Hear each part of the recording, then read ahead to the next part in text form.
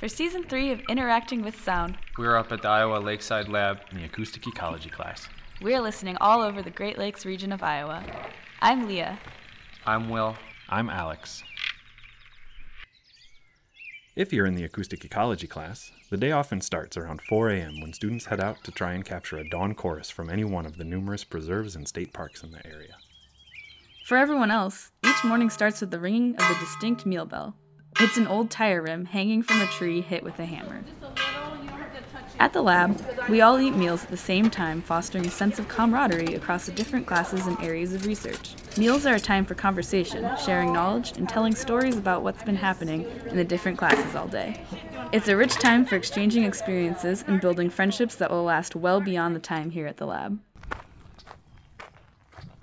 All classes are field-oriented, where students connect directly with nature through observations, lectures, and sample collections while hiking or boating.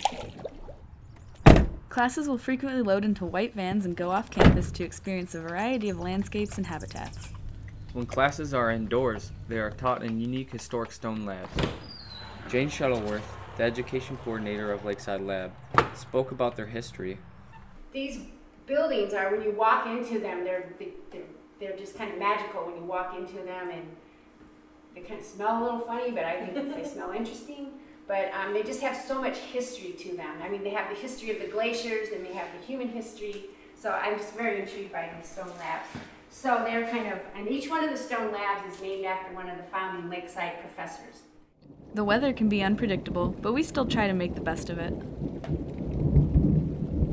After classes, the students have the opportunity to cut loose and socialize with access to kayaks, canoes, bikes, and of course a bonfire.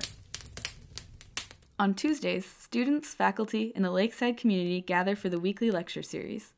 Topics range from history, beach monitoring, and the discussion of the intersection of science and art. It was 1999.